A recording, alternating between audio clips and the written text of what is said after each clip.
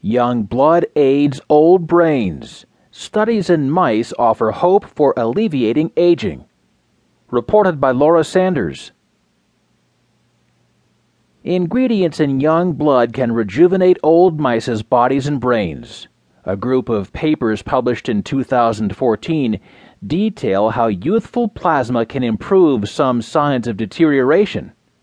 The findings evoke thoughts of eternally young and bloodthirsty vampires, but in reality, the results are pointing to new treatments that may stave off the ravages of aging. Already, scientists have begun a small clinical trial to study whether plasma from young donors can improve symptoms in people with Alzheimer's disease. Brain cells in old mice whose circulatory systems were surgically linked to young mice showed signs of improvement. Gene behaviors changed and neurons sprouted more connecting points, Tony Wiss-Corey of Stanford University School of Medicine and colleagues found. Another study discovered that young blood increases the birth rate of nerve cells in a part of older brains, leading to better smelling abilities, and remodels blood vessels in a way that boosts blood flow. Such improvements could be achieved even without drastic surgery.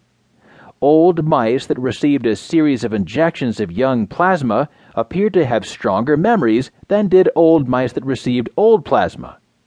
The benefits of young plasma disappeared when the plasma was heated before injection, suggesting that certain heat-sensitive compounds in the plasma were behind the improvements. Young blood may be packed with substances that keep the body and brain strong. One candidate molecule called GDF11 popped up in 2 studies as a potential do-gooder. On its own, GDF11 benefited both the brains and muscles of mice. Drugs designed to mimic GDF11 or other beneficial molecules in young blood may prevent some of the negative effects of aging. In the meantime, some scientists are hedging their bets by using plasma from young donors in studies. A clinical trial led by Stanford University scientists and the biomedical company Alka-Hest, co-founded by Wiss-Corey, involves injecting a unit of plasma from men age 30 or younger once a week into 18 elderly people with Alzheimer's.